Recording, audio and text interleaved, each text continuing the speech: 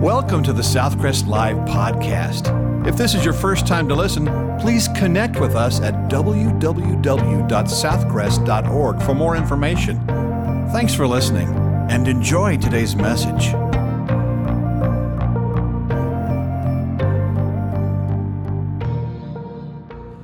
Today we read some of the last words of Paul because he is about to be executed. We know that from history. This is the last letter that he has written, and now we're coming to the conclusion of that letter today and next Sunday. In verse 6, in a moment I'll read, but it's interesting. Have you ever thought about what you would like to have on your headstone or your monument or grave marker? I've read some funny ones in my life. One out of Mississippi, Lee County, Mississippi. Once I wasn't, then I was, now I ain't again.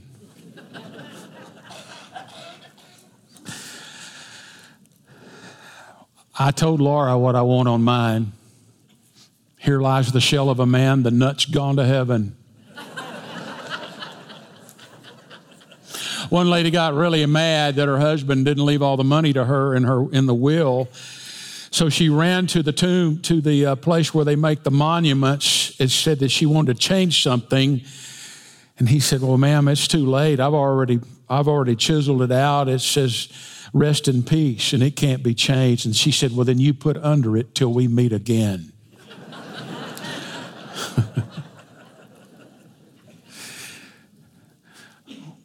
One of the things that was asked by John Wesley many years ago, he asked to explain the spiritual strength of the early Methodists. And he said, our people die well. Look at verse 6. Paul said, for I'm already being poured out as a drink offering, and the time of my departure is at hand.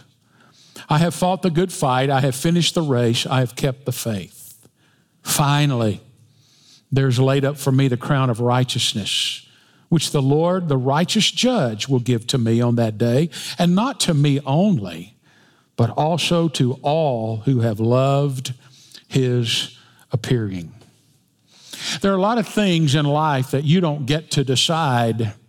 You don't get to decide where or when you were born or who you were born to.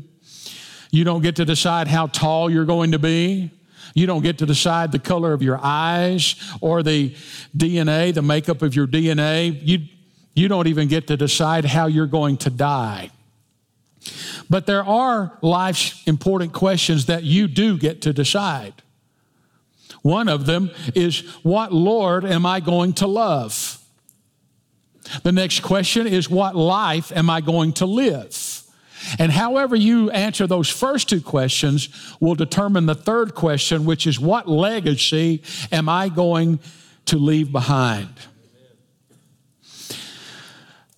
It's easy to start stuff, isn't it? One man was trying hypnosis to help him quit smoking. And his friend said, do you think it's going to work? And he said, sure, it worked the last time I tried it. It's easy to start, but it's hard to finish. Dr. Howard Hendricks, who was a longtime professor at Dallas Theological Seminary, concluded that there were about 100 detailed biographies in the Scripture. And he noted that 2/3 of those did not finish well. They ended poorly. They either turned to immorality, they drifted away from God, or they ended their life in a backslidden condition. But Paul was not one of those guys. Paul did finish well. He had been an evangelist for over 30 years, and now because of his preaching the gospel, he was arrested. He's in a prison in Rome, and he knows that he's been unjustly condemned by Nero. He's going to die. And yet he's still writing Timothy in this last letter to encourage him. And now he's coming to the end of it, and he begins to talk about his own life. You'll first notice he gives an acknowledgement of his final days. I am already being poured out. The word poured out is the word spendomai. We get our word spend. You spend your money. But did you know that you are spending your life? You can't save it. You can't store it up. You can either spend it wisely or foolishly. But you don't have any choice. You are spending your life. And the way that we spend our days will determine the legacy that we live. Paul is saying, I'm already being poured out as a drink offering. In the Old Testament days, there was a ritual that accompanied certain sacrifices. The law mandated that when a worshiper came and brought a sacrifice, some of it was put on the altar, some of it was actually given to the priest. But after the burnt offering was given, they many times would pour a drink offering. They wouldn't give any of it to the priest. It was all poured out on the altar. And when you poured the wine on the hot coals, it would immediately steam and rise and have a sweet aroma. And basically, it was a symbol that said, I joyfully give all that I have to you, Lord, that it may be pleasing to you. If you recall, wine was one of the symbols of joy in the Old Testament. And if this was a way of saying, I gladly give all that I have to you, Lord, all that I have, I gladly pour it out to you. And that's what Paul was saying. I'm already my life is being spent. I'm being poured out. I'm offering everything I have, God, to you. And then he says, the time of my departure is at hand. Isn't that interesting? It's the only time that word is used in the New Testament, and the word is analysis. That's the Greek word, analysis. We get our word, analysis, from that, which means to unloose or to untie. And when we analyze something, we untie it, separate it into its various parts. And that's the way Paul pictures death. He says that death is really a departure of the soul and spirit away from the body. Death is never looked at as the cessation or ceasing to exist. It's simply a departure. We use that word a lot. You have a departure time when you fly on an airplane or you're going someplace. You have a departure time. This is a very beautiful word. It's so picturesque because it was used in so many different ways. A prisoner would use this word when he had been freed from prison and the shackles were taken off of him. A farmer would use this word when the yoke was taken off the oxen and the oxen were allowed to rest. A soldier would use this word when the war was over, the tent would be taken down, and you were headed home. It was also used of a man or woman carrying a heavy burden, and they would release it. Sometimes a sailor would use it when it would untie the ship and sail out of the harbor. Paul said, I'm going home. My friend, you could almost hear God saying, my friend, it's time to lay your burden down. It's time to come home. And we're all going to face that departure one day. And for Paul, it was like setting sail or breaking camp or laying down his heavy burden and finally going home to be with the Lord. He is going to be promoted. He's going from a Roman prison to a heavenly palace. I call that a promotion, don't you? He says it's at hand, it's near, it was at his door. And so he simply viewed death as going home. I've told you many times, every funeral I speak of, that when Paul said in 2 Corinthians chapter 5, verse 8, to depart, I'd rather depart and be at home with the Lord, to be present with the Lord. To be absent from the bodies, to be present with the Lord. The word absent means to leave, to immigrate. Present is the word for homeland. I'm going to leave and go home. Now, Paul then gives a reason he can feel that way. He gives an assessment of his faithful dedication. He looks to the past. This really explains why he's ready. He says, my life's not been easy, but it's been worth it. And he uses a couple of athletic terms to talk about what he has done in life. First, he says, I've lived a disciplined life in conflict. I've fought the good fight. The word fought and fight come from the word agon. We get our word agony. You know what agony is? Some of you look like you're in agony right now. It literally means conflict. I want to tell you, the moment that you follow Jesus, obviously you are a saint, you're set apart for him, but more than that, you're drafted as a soldier. You're in a war. The three enemies, the world, the flesh, and Satan. The world will try to control you. The flesh will try to corrupt you. Satan will condemn you. But when you give your life to Jesus, you don't become just a saint, you become a soldier. And the good fight really is translated the good struggle. The idea here is not of armed conflict, but it's an effort, a struggle, a strife, it's contention. He doesn't mention any names here because he's not talking about one person. He's talking about his life and ministry was a struggle. It was hard. There's nothing easy about living the Christian life. At least in this country, we have the freedom. But Paul simply stating that he's kept his hand to the plow. He did not quit. Dorothy Sue of Columbus, Ohio, said when a preschooler named Denny came to class one morning, he was bubbling over with excitement. He said, we had a t-ball game and we won our game. And she asked him, well, Denny, did you get any hits? And he said, yes, ma'am. And I got some scratches too.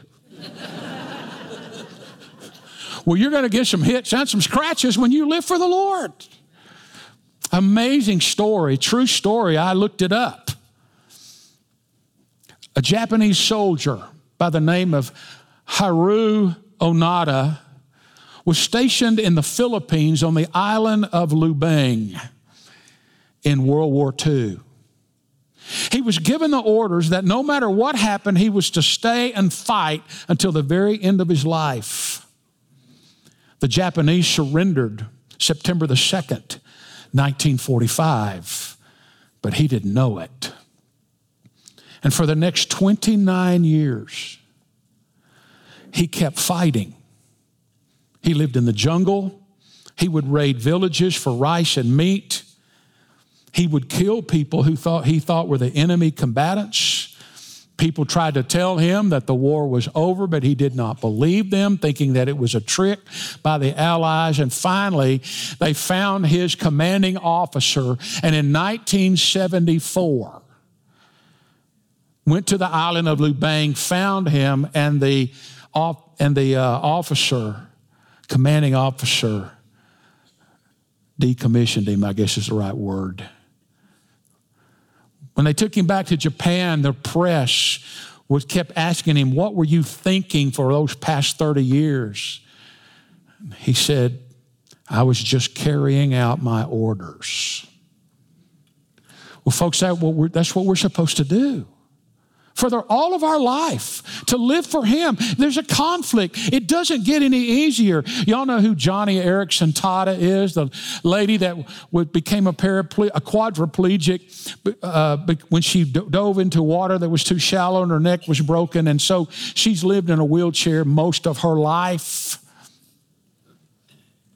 She faces a physical battle every day. But she said this is the only time in history when I get to fight for God. This is the only part of my eternal story when I'm actually in the battle. Once I die, I'll be in celebration mode and in a glorified body and a whole different set of circumstances. But this is my limited window of opportunity, and I'm going to fight the good fight for all I am worth. So the implication is clear to Timothy. Don't you quit just because it gets hard. Paul also lived a determined life of consistency. I have finished the race or the course. The term struggle, I mentioned to you, agon was used to describe the action of wrestlers sometimes. Well, here the term race or course, dramos, has been used for a foot race. And Paul is claiming victory not because he was the fastest, not because he passed a bunch of people across the finish line, but the fact that he finished the race. You and I are given a course to run. Did you know that? You have a path that God's laid out for you. You have a race that you are in. You have a course. And God's not judging, He's not looking at how fast you're running it. He's looking how consistently and if you're going to finish.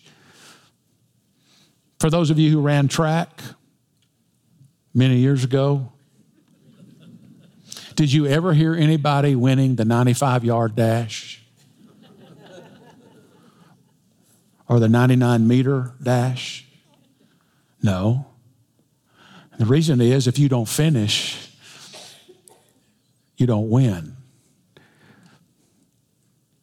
I've met a lot of 95-yard dash Christians. I call them used to Christians. They used to be committed to the church. They used to serve in the church. They used to give to the church. They used to read their Bible. They used to share their faith. They used to be involved. But they quit. You may have heard the term Mickey Thompson was one of the most recognized names in auto racing. His team built the fastest cars on the track. He was the first American to break the 400-mile-an-hour speed limit. That's how fast I drive, by the way. His cars could fly. But not one of those cars ever brought Thompson a checkered flag. And the reason is, even though his cars took the lead, they never could finish because they broke down. Engines blew, gearboxes broke, carburetors failed. His cars were good starters. They just weren't good finishers. I've known some people like that. It's easy to start. Have you ever noticed how easy it is to start something? How many, don't raise your hand, how many of you start a diet on Monday morning and you make it till lunch?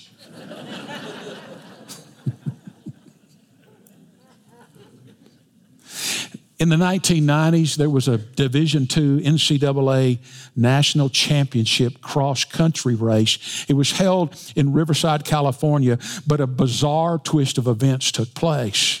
There were 128 runners, best runners in the country, running the 10,000-meter course. Mike Del Cavo was one of those runners. About 3 miles into the race, he was in the middle of the pack, but the leaders of that pack missed a turn. Del Cavo cried out, "Hey, you're going the wrong way," but they didn't listen, and only 4 people followed Del Cavo and went the right way. The other 120 some odd missed the turn. Well, not long after that, Del Cavo and these other 4 met the pack again because it came back on the trail they were on or the path that they were on. But that other pack had cut off about a half mile of race. But Del Cavo and his runner and the runners that went with him were in the middle of the pack again. And that was bad enough. But the final blow came when, because so many runners had gone the wrong way, the officials actually changed the official course route to accommodate their error. So when Mike Del Cavo finally crossed the finish line, he was number 103 out of 128. They asked him some questions, and Del Cavo's competitors, they asked Del Cavo, and he said, "My competitors thought it was funny that we went the right way." I want to tell you something. We live in a world where the majority of people have missed the turn. And there are a few people who are staying on the right race, the right course. And I can promise you one thing, that when we stand before the judge one day, he's not going to officially change the course because the majority of people went that way. He's laid out a narrow path, and we're to stay on it. If you're a serious runner, you may recognize the name John Bingham, or the Penguin as he's called. He's both a runner and someone who knows how to motivate others to finish marathons. What's his secret? He said, "As I stand at the starting line, I know that somewhere out there is a finish line. Well, folks, I want to tell you, the path that you're on, there's a finish line out there. We just don't know where it is. And we don't know when you're going to cross it, but I know it's out there because it says in Hebrews 9:27, it's appointed unto man once to die. And after that, the judgment. You've got an appointment with death. Hebrews 9:27 tells us that we don't know when it's going to be, where it's going to be, how it's going to be. But I can promise you this, you're not going to miss it. And you can't postpone it. And the implication, Timothy, you need to keep on running your race. The Christian life is a marathon. It's not a sprint. I've seen so many people sprint for a little while, and then as soon as it got tough, they said, I'm done with this. You see, finishing is the victory. It's not so much about how fast you go or how many people you pass along the way, but finish well. And then Paul mentions a dedicated life of commitment. I have kept the faith. The word kept, same word used for a soldier, armed soldier guarding a post against the enemy. And the word faith, Paul is referring to the sum total of Christianity, to all that he has been given. He's always given a defense of the gospel, and Jesus Christ is the only way by grace. For example, to the Galatians, he guarded the gospel by saying Jesus Christ alone through faith instead of the works religion that they were trying to put out.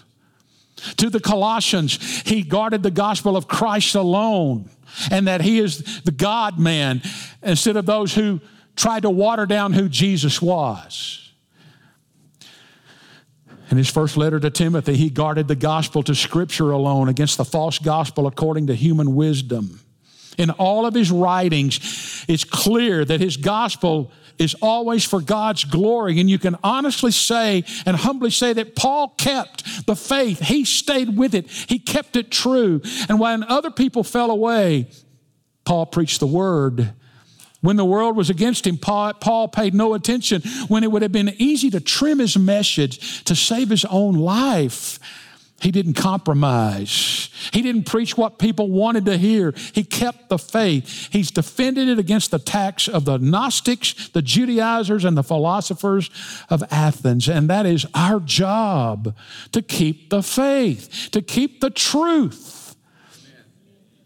William Booth, the founder of the Salvation Army, said the chief danger of the 20th century, when he was writing this, will be religion without holiness, forgiveness without repentance, salvation without regeneration, and heaven without hell. And that is the message that is being preached so many places today. Paul's saying, Timothy, you guard the same faith. He never stopped fighting. He never stopped running. He never stopped believing. And because of that, there's some good news here. You see his anticipation of future delight. Finally, verse 8, finally. It's one of your favorite words. You love it when a preacher says finally. I know. Been there, done that. Do that. I haven't said that yet. I'm reading it right here. Sometimes you use that word when you've been on a long trip. You've been driving all day. You pull up in your driveway. You may not say it, but you think it. Finally, I'm home. Paul's saying, what remains for me? What's next? I'm standing at the judge's stand. What's next is the crown, the Stephanos crown, the garland of oak leaves given to the winner. But he said, it's the crown of righteousness. A more precise translation is the crown which is righteousness.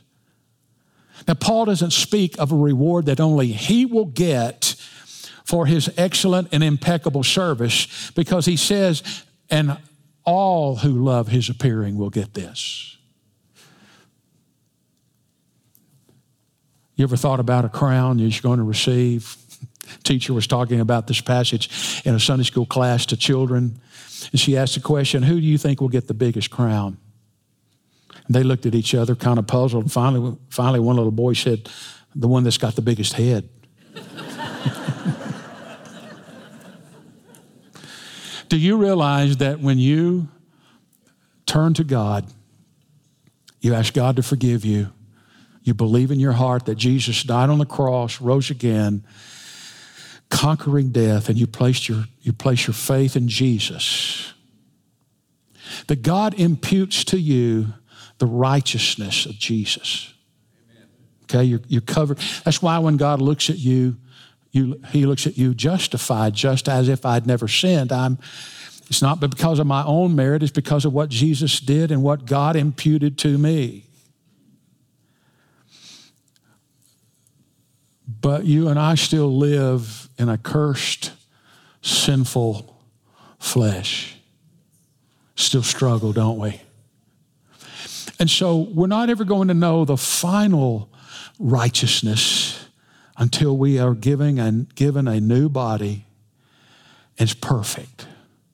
No sin, no corruption, no pain. Paul said, there's laid up for me the crown that is righteousness, holiness. And he said, and the righteous judge, Christus, the righteous judge is going to give it to me. He'd been unjustly condemned by Nero, been lied about, and Nero was killing Christians. He said, but the righteous judge is going to give it to me. Now, standing before the judge may make some of you nervous, but you don't have any reason to be nervous. You know why? Because Paul also wrote, there is therefore now no condemnation to those who are in Christ Jesus. So you're not going to stand condemned.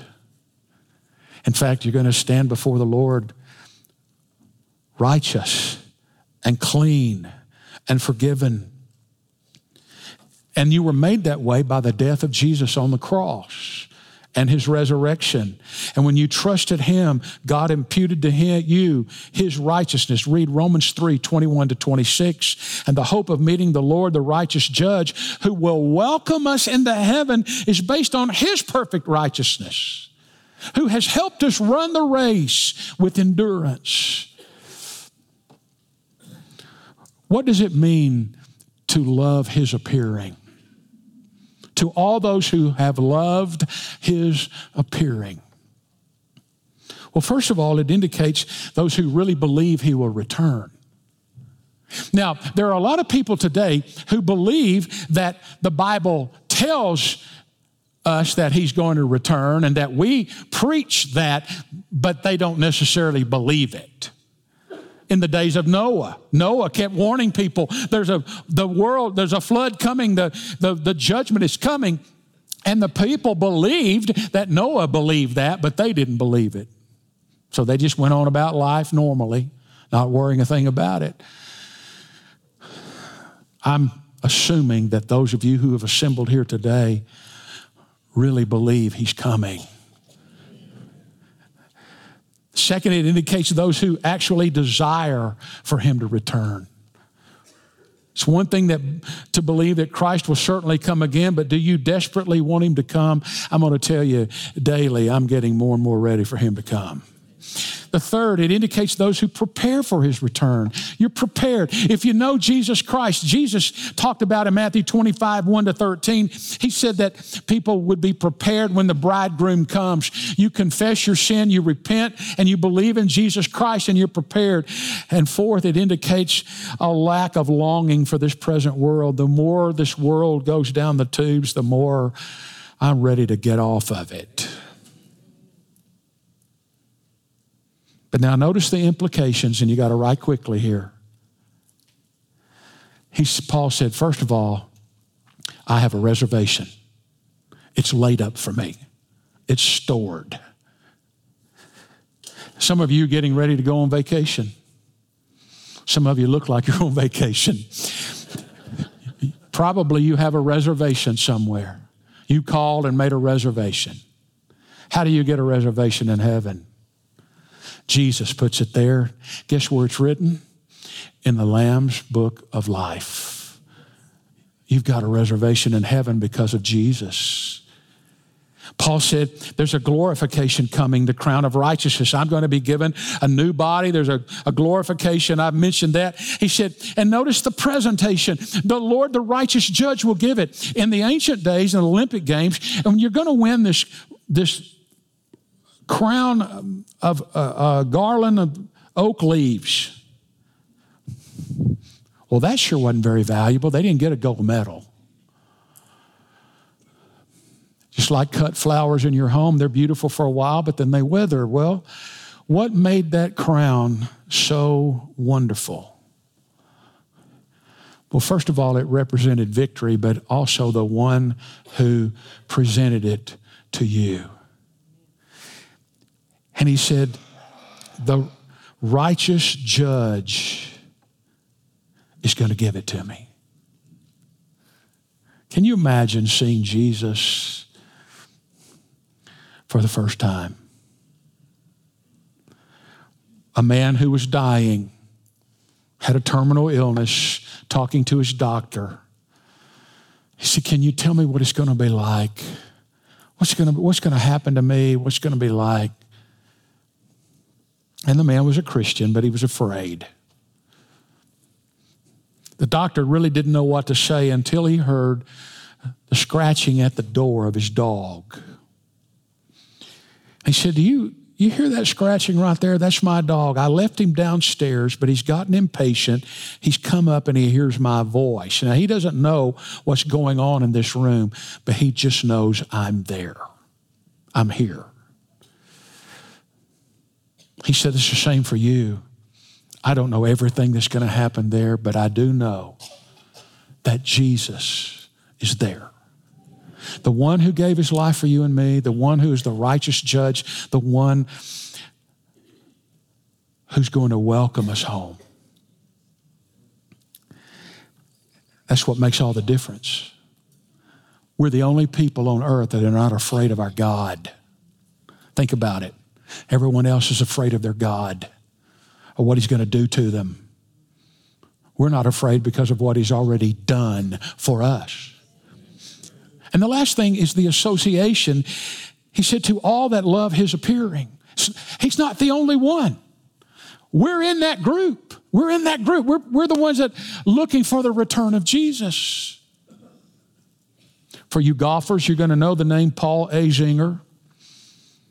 I don't know if he's still on television or not. I haven't really looked, but in 1987, he was named the PGA Player of the Year. 6 years later, he won the PGA Championship, and at the age of 33, he already had 10 tournament victories to his credit.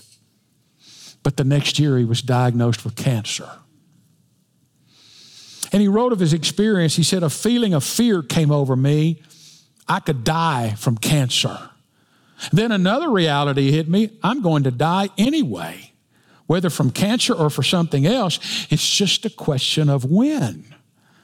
Golf suddenly became meaningless to me. All I wanted to do was live.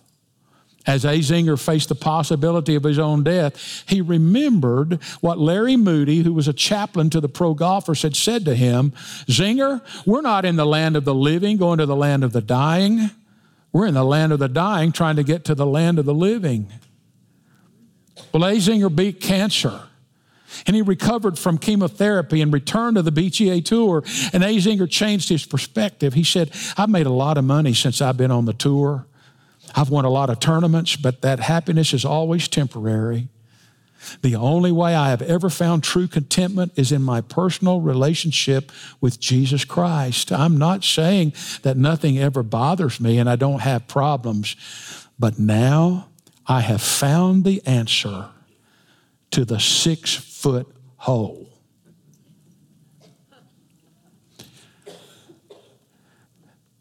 He also said, I can honestly say I've never said, why me? There are two ways you can react to something like this.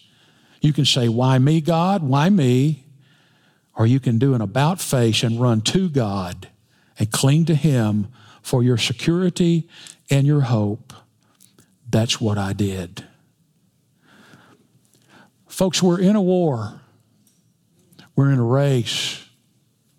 We have responsibility to keep the faith. The battle's not going to last forever, and the race has a finish line. And this whole world is full of dangers, toils, and snares, as the song says. But it's not going to last much longer.